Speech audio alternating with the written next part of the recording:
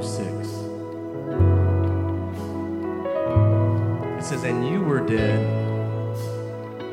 in your trespasses and sin, in which you formerly walked according to the course of this world, according to the prince of the power of the air, of the spirit that is now working in the sons of disobedience. Among them we too all formerly lived in the lusts of our flesh, indulging the desires of the flesh and of the mind, and we were by nature children of wrath, even as the rest. But God, being rich in mercy because of his great love with which he loved us, even when we were dead in our transgressions, he made us alive together with Christ. By grace you have been saved, and raised us up with him and seated us with him in the heavenly places in Christ Jesus. I'll read verse 7. So that in the ages to come he might show the surpassing riches of his grace in kindness toward us in Christ Jesus. Heavenly Father, we're so thankful. This song, this is how we thank you. We just say that with our lips. We thank you. Because you're good, because you're better than we could ever imagine. Because you love us even though we don't deserve it. Because you've done all of this for us free of charge. So we just say thank you. Right now, just right where you're at, just tell him thank you. Thank you, Lord. I thank you that you love me. Thank you that you forgive me. I thank you that you saved me, that you sent Jesus for me. Lord, speak to us now. We pray this in Jesus' name. Amen. Amen. Amen. Amen. You can be seated.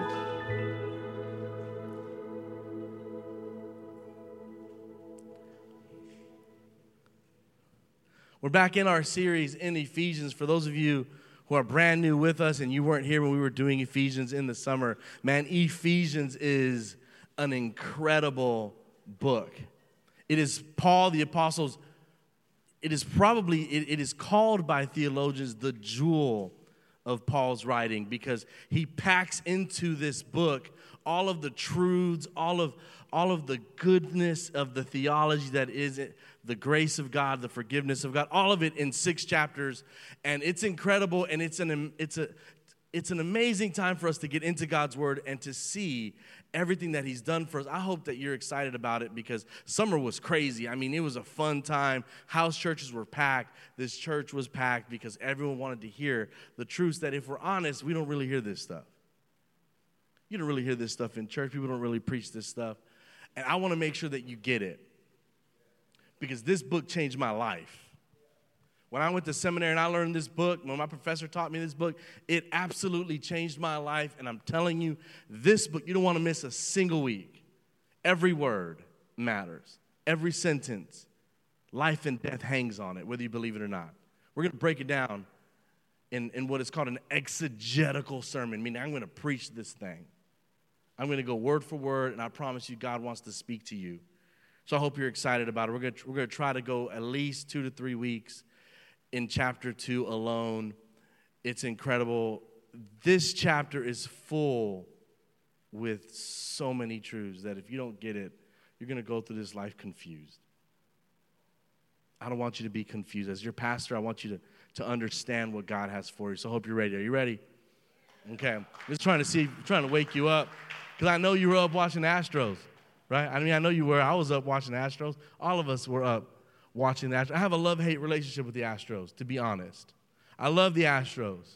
That's my team, put on for my city, Mattress Mac. I mean, I'm all for it. I mean, if someone was yelling at Mattress Mac in front of me, I mean, I might have to just step back into the flesh, y'all. I mean, Mattress Mac, he is a symbol of this city, of this community. You know what I'm saying? I just love Mattress Mac. I love this city. I love the Astros. But I have some bad memories when it comes to the Astros. Bad memories. One specifically. One day, me and my sister and my cousin Chris were going to an Astros game. And I think I was 21. I mean, I was young. And we were in the back. And look, we didn't look like we were up to any good. I had a black bandana on. My sister had nameplate earrings that are like this big. She had a big old nameplate thing here. My cousin Chris, we just were up to no good. And we were in a rental car. Now listen, when you're in a rental car, you know you don't treat that car with any respect because it's not yours. It ain't yours. So I was driving this rental car on 290, and y'all, I was speeding. I was speeding bad. I had some music on. We were going to the Astros game. I was going crazy. I didn't notice that a cop caught me on his radar. And this cop started following me. Now listen, I'm not saying I was the smartest at this time, and I know I don't even know if you're going to want to come to this church anymore after I tell you what happened after I saw that cop's headlight, his little lights going off. I started to try to evade him. I'm talking, I was switching 4 lanes. I was trying to exit off of Mangum and come back on. I was doing a little chase because I didn't want to get caught, because I thought, it's no big deal. He's going to give up because it's just me speeding. He's not going to want to catch up to me. Oh, but he caught up. And no matter how hard I tried to shake him, he caught up. He stopped me. He pulled me over. He had his hand on the gun. And here I am with a bandana on. I just look like I'm up to trouble. My sister looks like she's a Southwest Chola. It just looks bad. Black lipstick. It was crazy. She's not here. I can talk about her like that. Police officers, do you know how fast you were going? I said, I don't know. You tell me. I am not kidding you. I don't know what was going on. I said, I don't know. You tell me. He said, where are you going? I'm going to the Astros game. He goes, you're going to the Astros game? Made me feel like I couldn't afford it. I said, I can afford tickets. He said, whose car is this? I said, it's a rental. He goes, they let 21-year-olds rent cars? I said, they let 18-year-olds vote for the president. I'm not joking. I don't know what was going on with me at that time. So let me tell you what he did. He arrested me on the spot. Let me tell you what happened. I'm just going to cut to the chase. He pulled me out the car. He said, you just step out the car. He said, it's not just speeding I'm getting you for. He said, it's so much worse than that. You got 2 warrants out for your arrest. See, I caught you. You were speeding, and I was going to let you go, but I ran the plate, and I saw that it was a rental, and then I was going to let you go when I talked to you, but you talked to me all crazy, and then I got your license, and I saw that you have 2 warrants for arrest. Hey, I don't know if you know that it's worse than what you thought. See, you just thought I was catching you for speeding, and I was going to give you a ticket, and I was going to let you go. No, you got warrants out for your arrest. It's worse than what you thought. Get up out of that car. Put these handcuffs on you, put you in the back seat of my car. He took me to jail. First time I've ever been to jail. Took me to jail. And jail was scary. Downtown Houston jail is scary. It was weird because it wasn't until I got into the holding pen that I realized just how bad it was.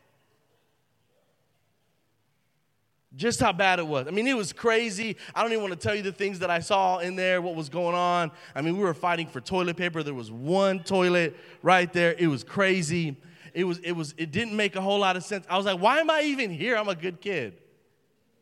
I'm a good guy. Why am I even here? What I didn't realize is just how bad it was. The things that I had done, the things that I had failed to do, the laws that I had broken, the things that I didn't comply with, made it so that I was supposed to go to jail. I had a warrant out for my arrest. And here I was just going about life, driving crazy in this car, going to the Astros game, about to have fun, when I had a warrant out for my arrest because I didn't really realize just how bad it was. Here's what I want to tell you about this next chapter of Ephesians, chapter 2. It's the beginning of chapter 2, the first 3 verses, it's Paul telling us how bad it is. Paul wants you to know just how guilty you are, just how bad your sin really is, so that you can appreciate Jesus. Paul wants you to know it's worse than you think. And so many of us, we think that church is no big deal and that Jesus is cool. We don't really realize all that he did to save us from. We don't really realize all that he did to pull us out of the mess that we were in. And Paul wants to expose us to the reality of how good Jesus is by showing us just how bad it was for us before we got to Jesus. Because whether you believe it or not, before you knew Jesus, it was bad for you. Before you knew Jesus, it was actually worse than what you thought it could be. And Paul wants to teach us that. The Bible says in Ephesians chapter 2, this is what Paul says about you and me. Put that verse up. It says, and you, come on, point with me, and me, you were dead in your trespasses and sins. Before you met Jesus, this is who you were. You were dead. Dead in your trespasses and sin. And I want you to see right there, he says, dead in your sins. If you were with us in chapter 1, we talked about position and how Paul uses words like in Christ. We are in him, in Christ, to show us our position, that you are in him. Once you meet Jesus, once you're saved, positionally, theologically, you are in, you are a part of him. But now we're putting it in reverse, Terry. And we're seeing what we were before we met Jesus. We were dead in our sins. That's the position we're in. You may not understand this, but that's why church is so important, because we're here to help find people that are lost and who are dead in their sins. They don't know they need a Savior. They don't know how bad it is. They think it's okay to live this life crazily and not really worry about the consequences. And I don't believe that there's a God. I'm going to believe in these rocks and these stones, and I'm going to pray to this quartz, and that's what I'm going to do. They don't really know that they are dead in their sins. I don't know if you knew that before you met Jesus, biblically, you were dead in your trespasses and sin. What does that mean for you and for me, that we have to come to grips with the reality of how bad it was? Paul says you were dead. And I like how it says were, meaning past tense. Paul said the minute you met Jesus, all this changed. And thank God for Jesus, because when we met Jesus, everything changed. Paul says, I know that you're saved, and I know that everything is going in the right direction now with your walk with Jesus, but I just need you to remember just how bad it was so that you can appreciate the goodness of God, appreciate the grace of God. And I wonder if us in our lives, if we should be reminded every once in a while just how bad it was and just how much he saved us from. I think it would change our life's perspective and how we live and how much we appreciate him and how much we sacrifice for him when we realize, man, I was dead in my transgressions. What is he trying to say here? There's a lot of theological debate. I'm going to tell you exactly what he means when he sees dead. Have you ever told somebody, you're dead to me? Oh, you're dead to me. What he's saying is that you, God, when he looked at you before he came to Jesus, he said, you're dead to me. I can't be around you. I can't have fellowship and relationship with you because of your sins. It gets so bad, he says, and you were dead in your trespasses and sins. This is your position before you were with Jesus. What that word dead means is you were separated. You were disconnected from Jesus, disconnected from God. And he's saying, before you met Jesus, you weren't connected to him at all. And then he says, and these sins were ones that you formerly walked in which you formerly walked according to the course of this world. I'm just going to read this and give you a summary because it can get overwhelming. This is how you used to walk. Now, here's what I want to tell you. The reality of our lives. When you meet Jesus, it doesn't mean that you walk blamelessly anymore. Don't let people confuse you. When you meet Jesus, it's oftentimes that after you meet Jesus that you start making the most mistakes. Because if we're honest, we met Jesus probably in our teenage years, and our greatest mistakes happened after we met Jesus. What he's saying here is these sins that you used to walk in, that's how you used to live. Even though you still have sin now, God doesn't pay attention to that anymore. God completely disavows all knowledge of the way that you walk now because of Jesus. Because now you're in Jesus. So when he's talking here saying, and this is how you formerly walked, you might think, well, I currently walk that way. I currently am doing things I should not do. I currently am making mistakes. I currently don't get things right. So what does that mean? Does that mean that I am stuck in my trespasses, that I am dead? No. It's because of Jesus you're not dead anymore. It's because of Jesus you've been saved and everything is new. And Paul is speaking to them, and he says, this is the way that you formerly walked according to the course of this world. Check out how bad it is. According to the prince of the power of the air. Listen, that is the devil. He's saying you walked in the ways of the devil. He said, you might think that you just doing this here and there, making these mistakes ain't that bad. No, to God, you were walking hand in hand with the enemy himself. That it was before Jesus, your mistakes, even though that you might feel like they're not that great or not that incredibly, like I don't know how to explain it to you, not that overwhelmingly great. Like I didn't go to jail. I didn't make to God, when you sinned in any way before Jesus, you walked hand in hand with the devil. You walked according to the prince of the power of the air, of the spirit that is now working in the sons of disobedience. I want you to catch this. He uses the word sons here because he's saying this is a family thing. He said there is a family that lives a specific way, and they belong to the enemy. It's the enemy's family. He goes, these are now sons of disobedience. Among them, we too. Now I like that. Paul says, I'm done telling you how bad you were. I was involved in that. Paul said us, me, I was a part of it. Now this is Paul, the apostle, the writer of the New Testament. He says, I was a part of that too. He says, this was my life too. He says, we too all formerly lived in the positional stuff. We were in this thing. This was our identity to God. Our position was living in these lusts of our flesh. And listen to how he describes it. Indulging the desires of the flesh and of the mind. He is just being overly descriptive because he wants to be really honest with the way that we live our life and the mistakes that we make and the decisions that we make when it comes to sin. We indulge in the desires of the flesh and of the mind. And then he says, and we were by nature children of wrath, even as the rest. He says, let me tell you whose children you were.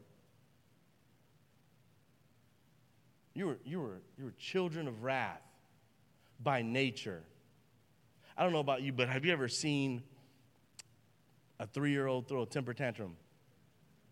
A 2-year-old throw a temper tantrum. A 1-year-old. Look, kids are cute, but kids can throw temper tantrums. Have you ever tried to tell a 3-year-old to share something? Share this. What are they going to say? One word. Mine. Mine. Paul is saying, by nature, this is how we are. We're selfish.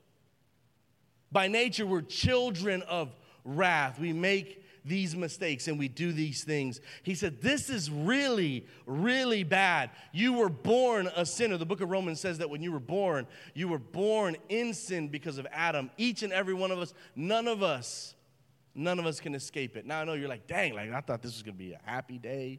The Astros won. I decided to come to church. Ain't no one else come to church, and he's telling me I was in sin. I'm not telling you you were. I want you to know how bad it was. I want you to know how bad it was because verse 4 is coming. He says, this is how bad it was. This is how you can appreciate everything that Jesus did. You were by nature children of wrath. You lived in the lust of your flesh, indulging in the desires of the flesh and of the mind. Now listen, I know some of you are like, man, I do that stuff now. I love how the Bible is telling us just because we do those things doesn't mean we're identified to God by the things that we do. We're not identified to God by the things that we do. We are not identified to God by who we're in, and we're in Christ. So what he's saying is this used to be you, It's not you anymore. And this is where we're going to get the good news. Because let me tell you something. Christianity should feel like my chains have fallen off, not I better not screw up. That's what Christianity should be. Christianity should be, my chains are off. I'm no longer living under this oppression. I'm no longer living under this sin and under these things that I am living in. I am set free and I am now his. So how does he do it? Let me tell you like this. The first 3 verses are the prospects. These are the people that are prospects to be saved. The worst. I love that about the Bible because what it's telling us is the worst of the worst, the ones who walk hand in hand with the devil himself, they are prospects to be saved. They are people that God wants to pursue. They are people that God wants to love on and save. At this point, I don't know why God would want to save these kinds of people, why God would want to save me, but the Bible is telling me that at my worst, in my most sinful state, he still wanted me. That in my life, whenever I make the most mistakes and when I am living in sin and doing things that I shouldn't do and I am pursuing things I shouldn't pursue, it is still God's choice to love me.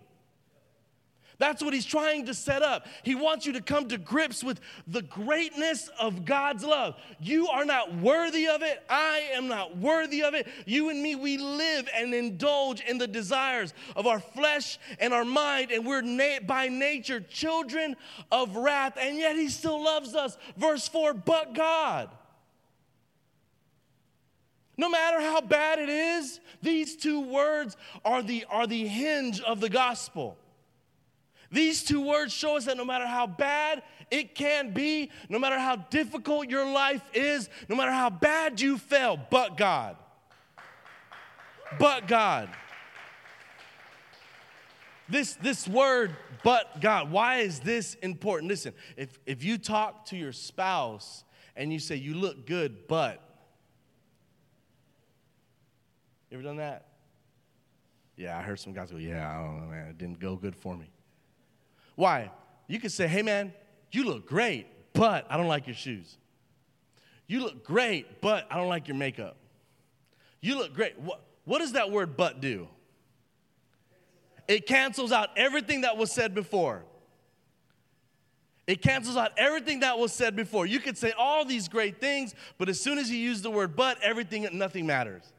So here is Paul, and he uses this literary device. He says, I am going to tell you how bad it is, how difficult it is to love someone like me because we're constantly failing. Me and you, we're never doing things right, and yet, but God. Canceling out all of the negativity and the struggle and the mistakes, but God being rich in mercy. But God being rich in mercy because of his great love with which he loved us. But God.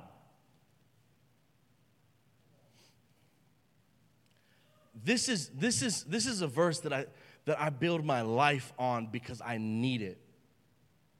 But God being rich in mercy and because of his great love with which he loved, Paul butted in to let us know that no matter how bad it is, God is rich in mercy.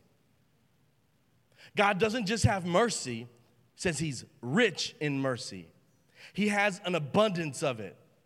His mercy has layer upon layer. He says he's rich in it, meaning he's bankrolling. He's got more than enough in the bank account, meaning he'll never use it all up. This is probably contrary to what you believe or what you've heard about God when it comes to our sin. But God, Paul is saying, is rich in mercy. He doesn't hold our past against us. Let me tell you what it means to be merciful.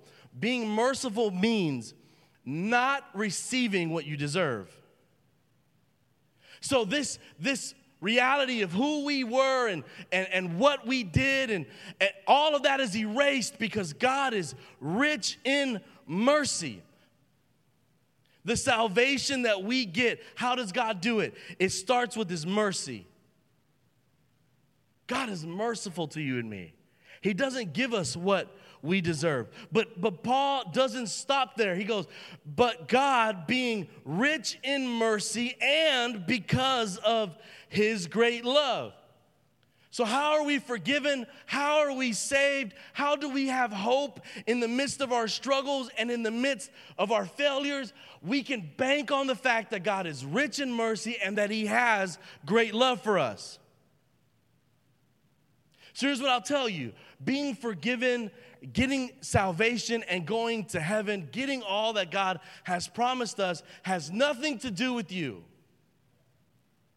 It has nothing to do with your goodness, your works, your hustle, what you create, what you can get accomplished. It doesn't matter what kind of degree you have, how much money you have in the bank account, how often you go to church. The Bible says that our forgiveness doesn't come because you're worthy.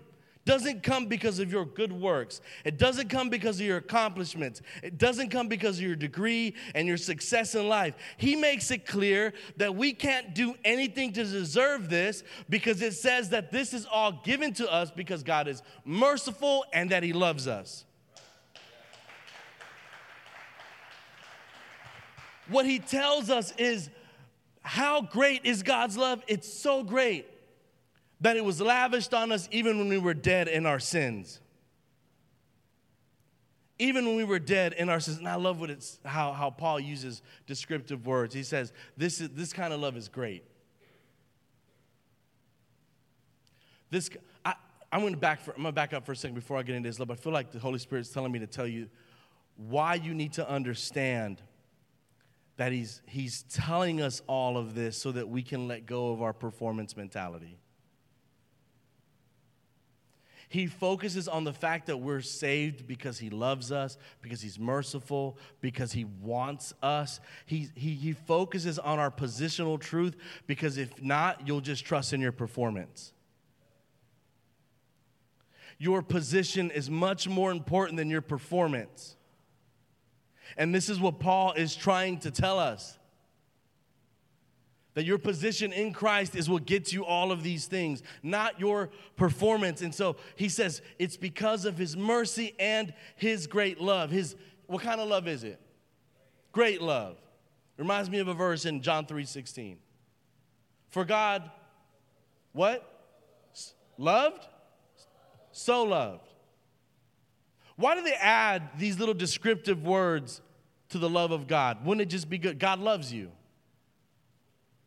God loves you. Because God is rich in mercy and because of his love, that sounds good. They're trying to draw a picture for us when it comes to the love of God. A love that we can't comprehend. He says God's love is so incomprehensible, I got to explain it to you this way. I got to let you know that it is great love. Listen, it's rich mercy and great love. Great love. For God so loved the world that he gave his son. He didn't just love the world. He didn't just love you. He so loves you. He doesn't just love you because of who you are. He so loves you because you're his child. He so loves you.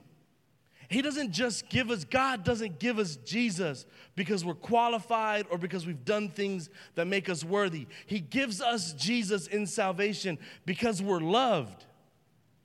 And you may feel that there's no way that God would love you this way because of the mistakes that you've made, because of the issues in your life. But this is what Paul is trying to teach us, that no matter how bad it is, there's a but God.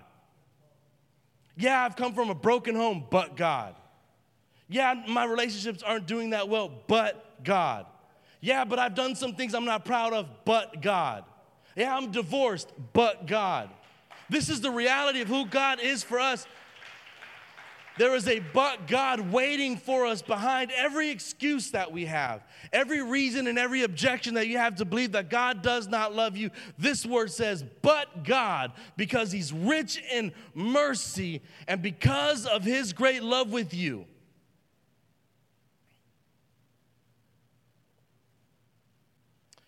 Because of that, he does something for us. Because of his mercy and because of his love, he does something for us. This is what he does. Even when we were dead in our transgressions, he made us alive together with Christ. He made us alive together with Christ. And then Paul gives us a sneak peek at the rest of the chapter, puts it in parentheses, by grace you have been saved. He can't hold it in.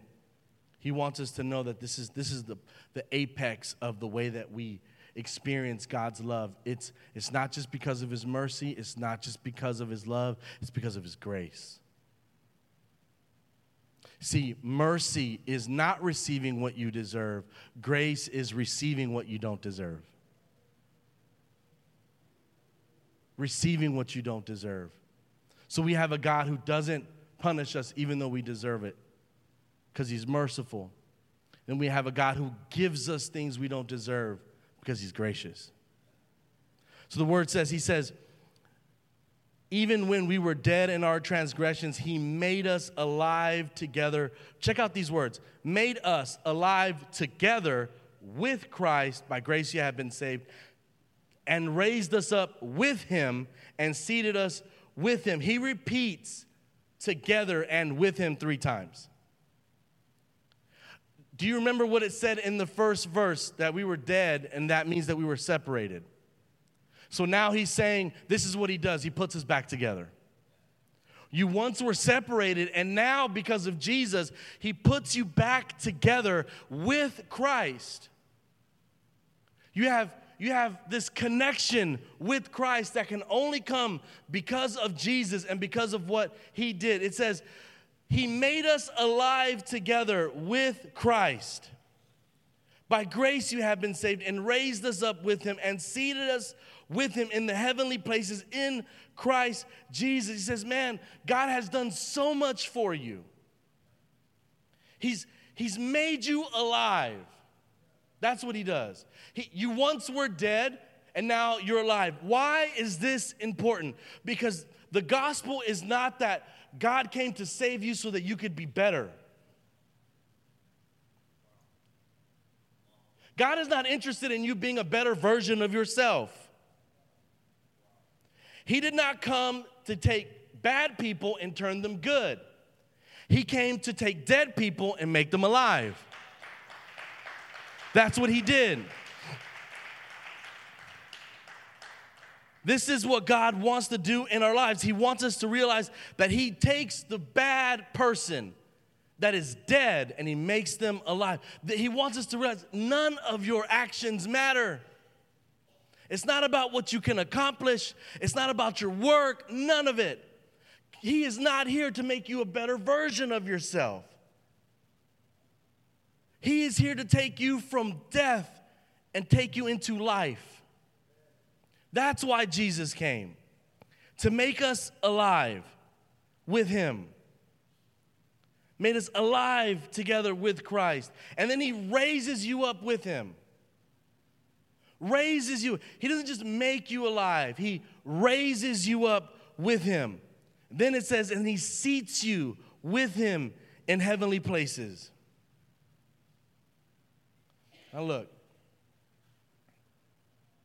We're just going to get started into this chapter. This is a foundational thing. It's a foundational thing. There are so many things in here that I feel like are difficult for you and me to believe and to trust. So many things that are found in this that is hard to grasp. That he saves us and it's based on his mercy and his love only. Nothing that you do. Why is that hard?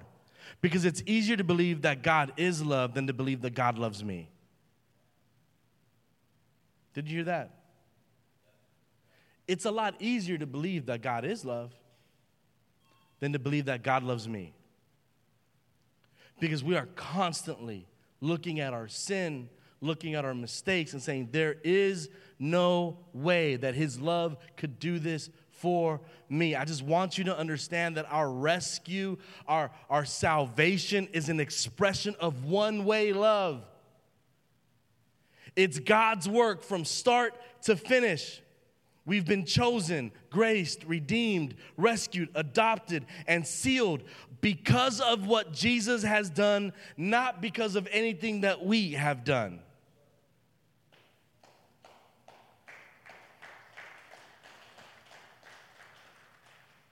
So listen, I just want you to know, becoming a better person is not what I want for you.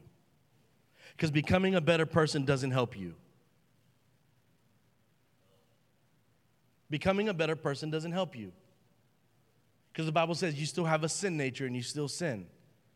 And that sin nature won't be gone until Jesus comes again. Becoming a better person, doing better things is not what I want from you. I want you to live a life of someone who's been raised to life. To live the life as someone who once was dead and now is alive. That's it. Because this is what we need to understand. We don't need to do better. I want you to do better. I want you to improve as your pastor. I don't want you to stay the way that you were. I want you to grow. That's sanctification. That's your walk with Jesus. You need to get better. But listen, we don't, as a church, need you to be better for the sake of that's our goal. No, what we need, what you need is for someone to do for you what you could not do for yourselves, no matter how hard you try. Christianity, the wholeness of Christianity announces that Jesus has done it all for us and that Jesus did not come to make bad people good, but to make dead people alive.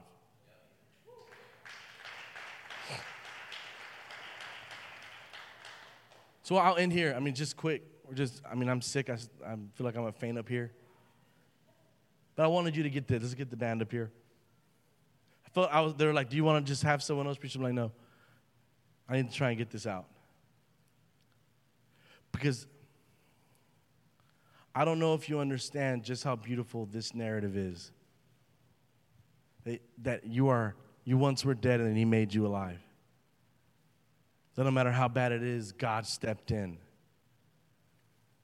That he doesn't require you to be better because he's made you alive. I love that it says this at the end. And he seated us with him in the heavenly places in Christ Jesus. Now, I don't know if you know anybody who went to the Astros game. I know a couple people that went. And the only thing I could think of is, how much did those tickets cost? Right? Got that friend of yours that owes you $10, but they're at the Astros game.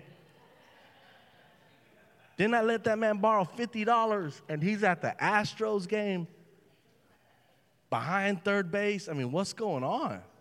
Not even in the standing room seats. He's in the good seat. Do I need to call this man? He owes me a little bit of bread. What's going on? I had a friend. He told me, he goes, man, I'm just looking for one ticket. Why? Because it's cheaper. What do you mean? Seats that are single seats are cheaper. I said, what do you do about your wife? He goes, well, she's going to get her own seat somewhere. I said, wait, you're telling me you're willing to get 2 single seats because it's cheaper? Yeah, because it's more expensive to sit together, to be with. Yes or no? Those of you who bought tickets, it's absolutely true. Costs more money to buy 2 tickets together than to buy 1 single ticket. Because it's more expensive to sit with somebody. Costs more money. The price is a lot more. This scripture says to us that we get to sit with Jesus. If you don't get anything else, get this. This scripture says that you have a seat next to Jesus.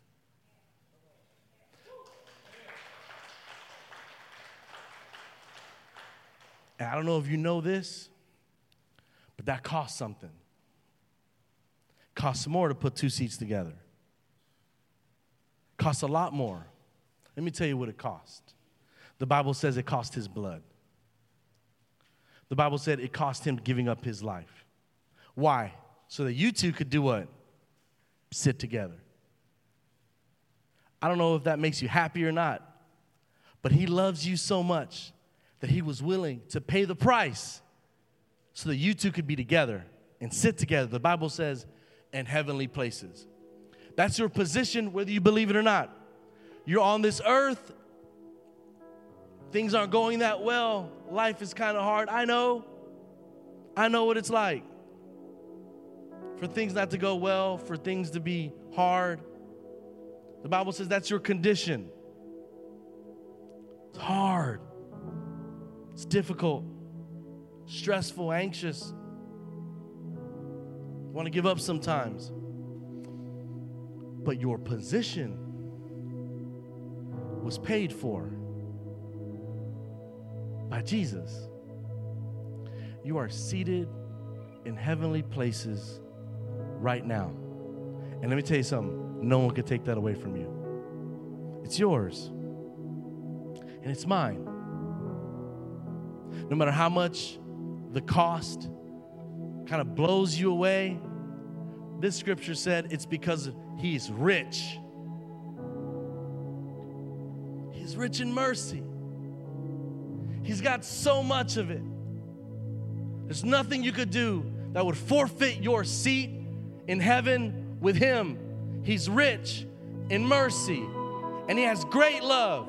And because of that great love, you and I, we're not just here on this earth, we're in heaven. Our position is with him. Our lives are with him. And no matter how much we get into, no matter how much difficulty we face, no matter how crazy your story is, let me tell you something what happened to me in that jail cell. They were going to take me to county. It was worse than what I thought.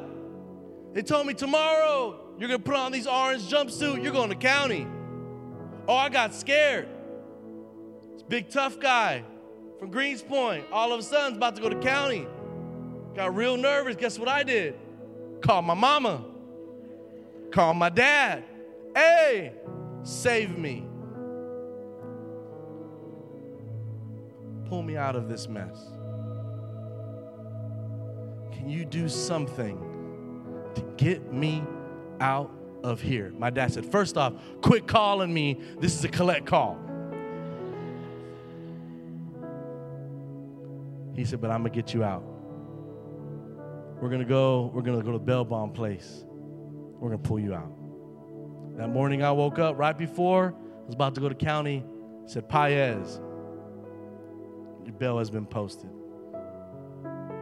Just want to remind you that God paid the price.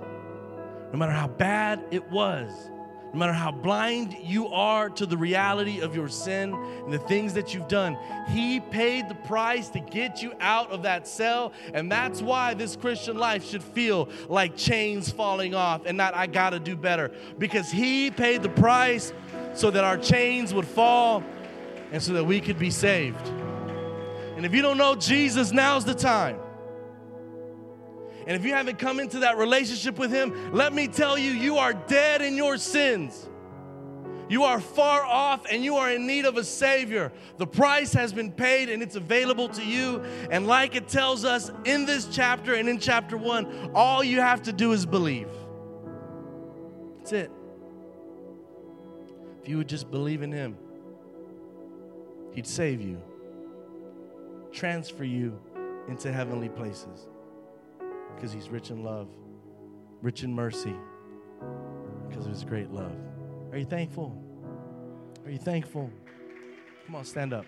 Stand up, stand up, stand up, stand up.